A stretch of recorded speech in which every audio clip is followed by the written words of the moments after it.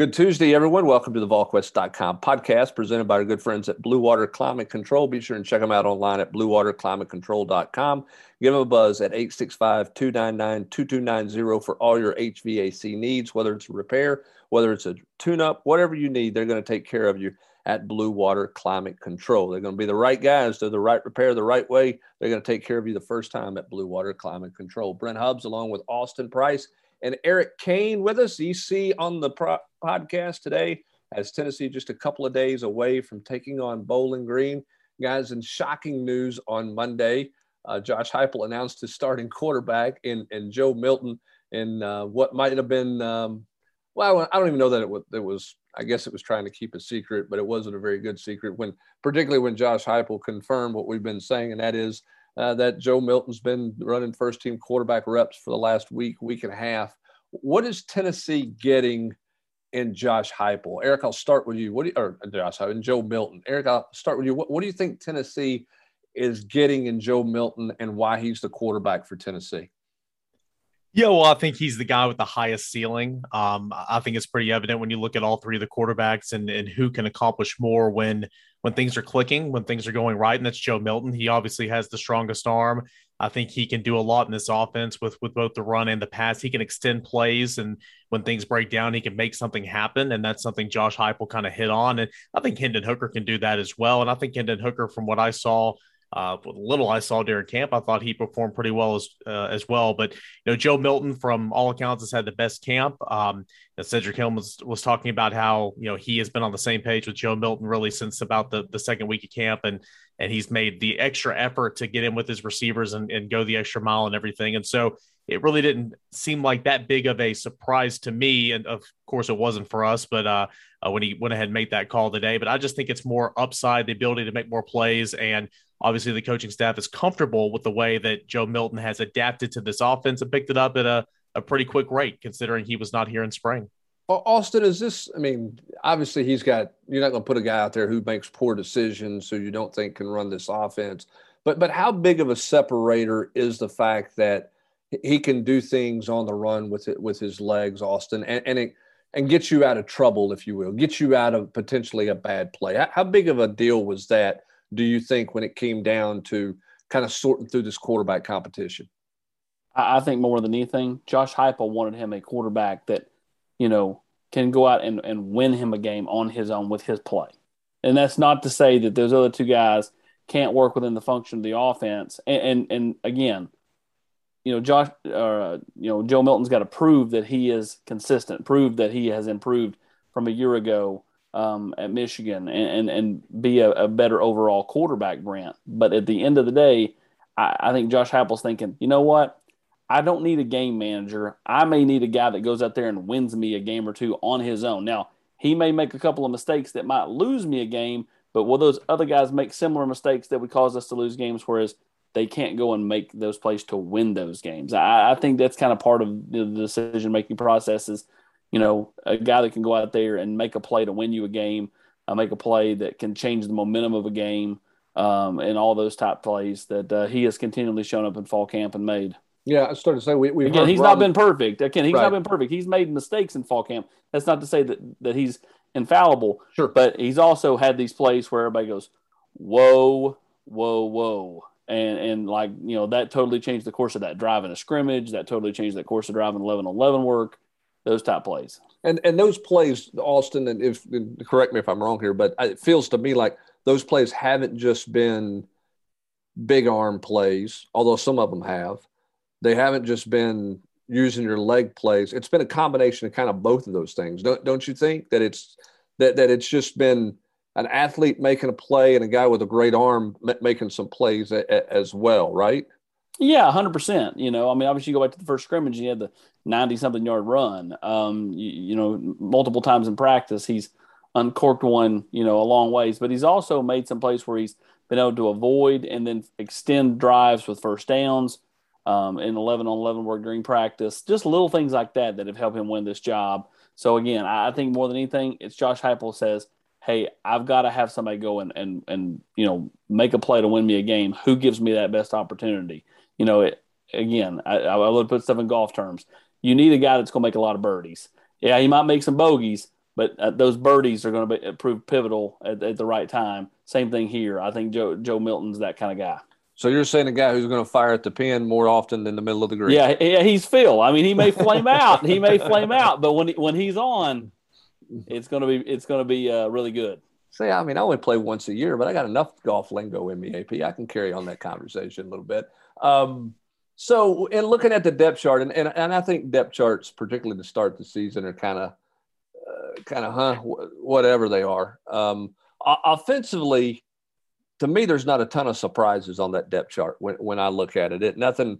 The offensive line, we've known what that line was going to look like. I don't think there's any surprise there. I still contend the sixth lineman is Dane Davis, and they would adjust accordingly. The rest of that offense kind of, breakdown is kind of status quo to me. The surprises on the defensive side of the ball, particularly that defensive front. What do you make of the two deep on the defensive line? Well, for me, I don't see Amari Thomas on there. That was a little bit of a surprise to me. The big one was Elijah Simmons being listed first. And again, all these guys are going to play. They're going to rotate in. Depth charts are depth charts, kind of like what you said, Brent, especially week one. But with the comments made by, Rodney Gardner a couple of weeks ago on Elijah Simmons and really challenging him, saying he's too big. He's got to, take it upon himself to want to get leaner and want to get in more shape. And it didn't seem like Simmons was in great position at that current standing, but here he is, number one on the depth chart, one of the defensive tackles, but you knew he was going to play anyway. Where's Amari Thomas? Aubrey Solomon has dropped, 25, 30 pounds. And, just looking at him, he looks slimmer. Did that put him in a better position compared to where he was in spring practice? According to this depth chart, no, but those were two of the big ones. Plus, where's Amari Thomas? But overall, the defensive line guys, I mean, they're going to rotate in. We know this. It's just, who's going to be getting the bulk of those snaps. I feel like Matthew Butler is going to get a whole lot of snaps. I feel like, of course, on the edge, you'll have Tyler Barron and Byron Young. Sometimes they can be out there at the same time if you take the star out or if you adjust another formation in the front. But those are some of the things that I had upon looking at this depth chart for the first time. Yeah, for me, I just think ultimately up front, he's going to play so many bodies. I don't think it matters. I think defensive line's like wide receiver. I think they're just going to play. They're going to play enough guys. It's just, who starts, who plays the majority of the reps could be two totally different things. It is, but the Elijah Simmons one is the one that's interesting because the days of Mount Cody are over, and they're starting a 350-pound defensive lineman, and according to this depth chart, and to me it sounded like Rodney. And I know it was a challenge, but it felt like Rodney Gardner was saying he wasn't even close to being a factor, much less being in the two deep or at the start in the starting lineup there. So, but again, in spring, you couldn't. People couldn't stop saying enough good things about him. That's offensive lineman, the coaching staff as well. And so, more than anything, I agree. I think it was just a challenge a couple weeks ago by Rodney Gardner trying to put it out there in a major way. Elijah might have just had a bad day on that morning on the practice field when Rodney met with the media. That's for sure. Chase McGrath's going to be the kicker, right, Austin? Yeah, as far as I know, I can't imagine that he's not. Okay. That's one thing that we just there, Yeah, and that's the one thing we just haven't, we haven't seen a whole lot, heard a whole lot about, this offseason. But the last thing I heard was he was ahead of the other couple guys he was competing with. All right, so let's talk about Josh Heupel in general at the press conference. Any other takeaways from his meeting with the media on Monday that grabbed your attention? Obviously, announcing the quarterback, we weren't sure if that was going to happen. But anything else jump out at you about kind of where he was or where this team was? Vaccines, he said over 80%. Austin, we've known that for a while. Does it seem like they're dealing with COVID issues right now? But anything else from Heupel jump out to you guys? Well, nothing more really than the starting quarterback announcement. Was asked about the backup quarterbacks. He wouldn't name one. That's another thing. That's another question that I have because we've talked about it before. But say Joe Milton were to go down in a ball game in the fourth quarter, you got to go win it. Do you go experience over a little bit more of a raw talent like Harrison Bailey and put Hendon Hooker in there, or do you want to go a different way? That's a question I have, and of course. Josh Heupel wasn't going to answer that today, but the vaccination numbers being north of 80%, we kind of knew that. Also talking about how when he broke the news to the two other quarterbacks that he said, hey, we still believe in you guys and we're going to have, you're still a part of this thing, and said that they took it in a positive manner. How much of that is coach talk? I'm sure those guys were disappointed. Harrison Bailey and Hendon Hooker were competing for this, but just about how the reaction was from the other guys in the room, and talking with some of the players that met with the media today, and how they didn't come out and just say it, but I kind of got the vibe that much like us, they kind of knew this was happening, kind of knew that this was going to be the end result, because Joe Milton's been practicing with the ones for 10 days now, and so not much from Josh Heupel, but of course he did make the big announcement, which was something I thought he was not going to do today.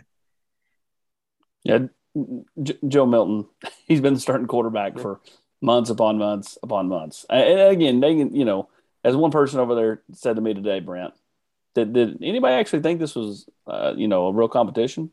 I mean, and that wasn't from anybody on the football staff. That was just from some other random person in the building. So, I think everybody's known, that this was going this route. I mean, the competition was, could Joe Milton pick it up fast enough? If he didn't, then it actually became a competition. But once he proved he could handle himself and run the offense, it was always going to be 7, in my opinion. Yeah, I mean, I think it was a situation where the question was going to be, how much of a door did Joe open up for the others? I mean, if he'd have gone out and thrown a bunch of picks, and he's thrown some, don't get me wrong, but if he'd have gone out and couldn't manage the offense and the tempo of the offense, then you have a different conversation. But I think from that second scrimmage on, in the rain, made enough football plays that at that point on, it was – he was the best playmaker they had at the position, as to what you were talking about earlier, Austin. Coming up on Thursday, by the way, we're not going to do a mailbag podcast Thursday morning. We're going to introduce a new podcast. It's a game day podcast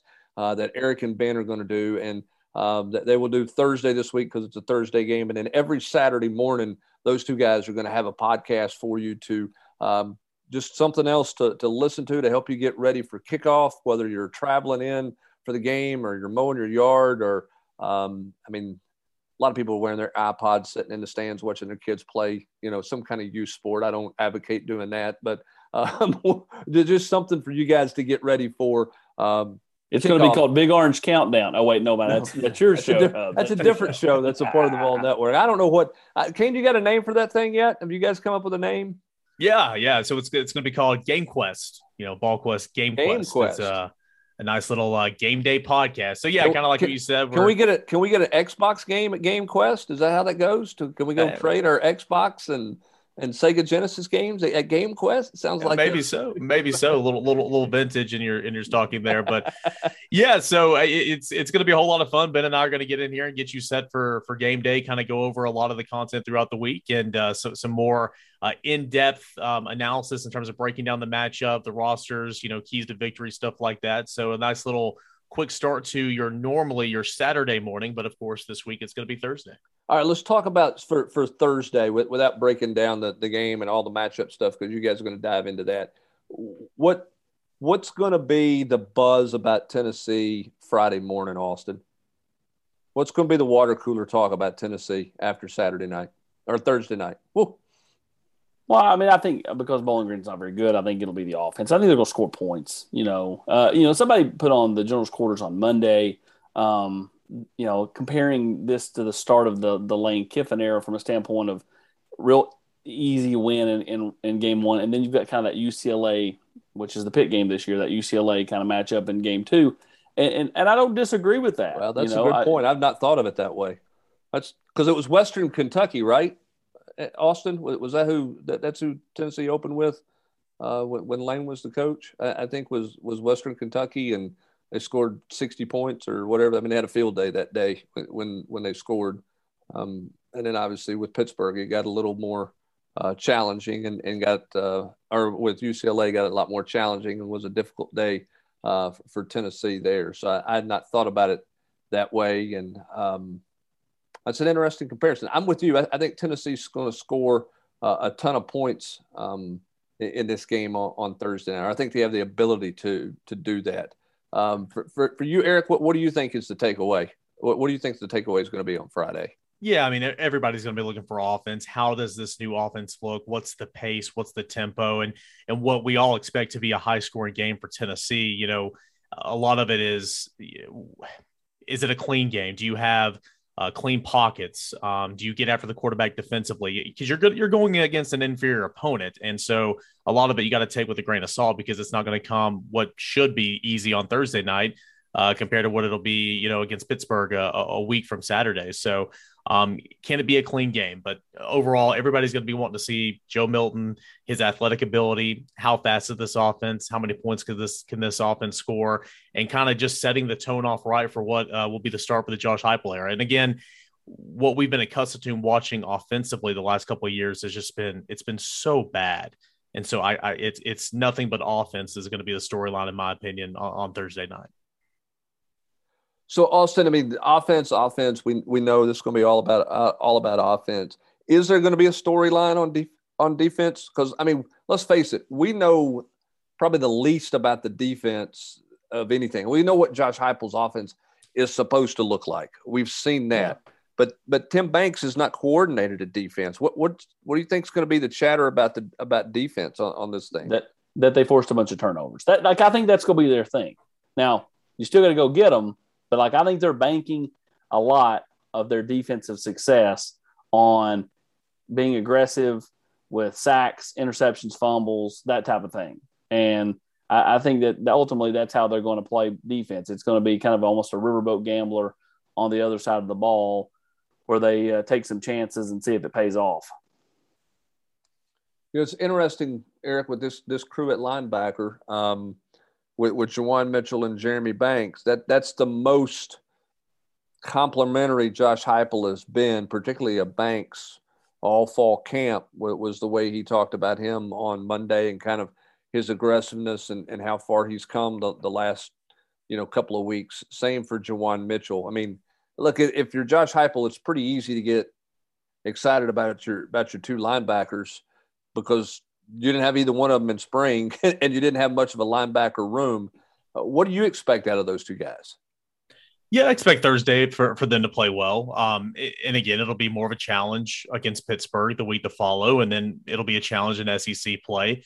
Obviously, the competition and everything's just going to, increase from there. But, Tennessee needs Jeremy Banks this year. You feel like you know what you're going to get at Juwan Mitchell. Sure, there'll be an adjustment from Texas to Tennessee into the SEC. But, he's an accomplished player. He's played a whole lot of football, and he is a linebacker. Jeremy Banks still, to this day, learning how to play the position and trying to play it under control. And so heard a lot of good things about Jeremy Banks and from coaches and from players. And I think if he does learn how to play under control and learn how to go and take on blockers and do the things that you're supposed to do at linebacker, then that's going to be a good sign for Tennessee. The talent's there. So Tennessee needs Jeremy Banks, and behind him, there's some quality depth now that you didn't have. But as far as Juwan Mitchell and Jeremy Banks on Thursday, I think it'll be a good game. I think they'll benefit from the poor offensive line they're going up against and go ahead and run and go make some tackles. I don't know if they'll have any interceptions or anything like that, but I think they'll go and be able to corral and make a whole lot of tackles. I'm almost as intrigued to see the defense as I am the offense. And I know that sounds crazy because you got a new quarterback who can throw it all over the place. But I'm just curious to see what this defense really looks like and kind of how it comes together. I mean, I think in the secondary, they're going to be better than people think, but what do they look like in the middle of the field? Obviously, if they're going to have a successful year, they better have a successful Thursday night against Bowling Green, Eric. Yeah, and I'll add this too. We think Tim Banks wants to be in the four-man front, but you got to play the cards you're dealt here in year one for sure. And the depth has gotten better. We've talked about adding transfers at every level of the defense, getting guys back from injuries. So it looks so much better now than it did in spring, of course. But you can do a whole lot. Me and you were running linebacker in the spring, and I'm intrigued. And you played, and I'm terribly slow. Well, I'm intrigued to see what that defensive line can look like at times. I mean, you can go at times with two defensive tackles, but Tyler Barron on one end, Byron Young on the other end, and go get after it. Sometimes you can take both those guys out and put four defensive linemen down there. Sometimes you can play, which is what they're normally going to be in, with three traditional down linemen, an edge guy like a Tyler Barron, and have a star back there. So will we see all these different mix and matches on Thursday night? Maybe not, but no. There's flexibility there for Tim Banks now moving forward compared to what he had throughout the summer and spring.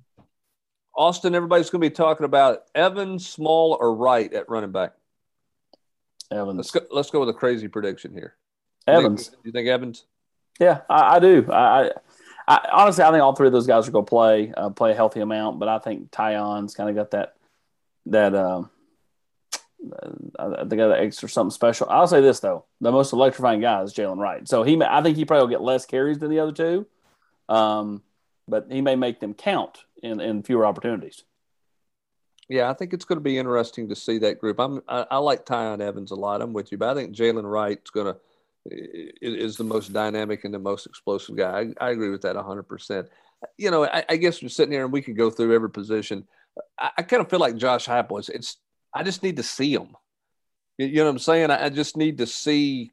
I need to see him play somebody and go. I think Austin, you said it a couple of times. It's been a really long time since, you know, the Texas A&M game when news of an investigation broke and all that's happened since then. And I mean, it's time to go see this group of guys play against somebody and sort of see what they are and quit speculating on what they are. And so thankfully we'll get to do that and we'll get to see that on Thursday night as Tennessee takes on a Bowling Green team that's got a lot of issues and struggled mightily a year ago. And that's something that Eric and Ben will break down in the matchup of this game, along with other things coming up in their Game Quest podcast that'll be out early Thursday morning on game day. And that's something we'll do every Saturday coming up. But should be fun, right, guys?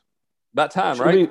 Should be fun. Don't forget, later tonight, Tennessee Prime will be on VolQuest YouTube channel, be on the Swain Event app, and then the Swain Event YouTube channel. It'll be Joe Milton, Cade Mays, Jason Swain, and myself. Brent will rotate with myself because neither one of us wanted to donate 14 Tuesdays, but we'll donate 7 apiece, and we'll share the wealth with Jason Swain as we, kind of venture into that NIL world and do everything from Gus's world-famous fried chicken over there off Sutherland Avenue. Everyone is welcome to come join, come see Joe, and come see Cade.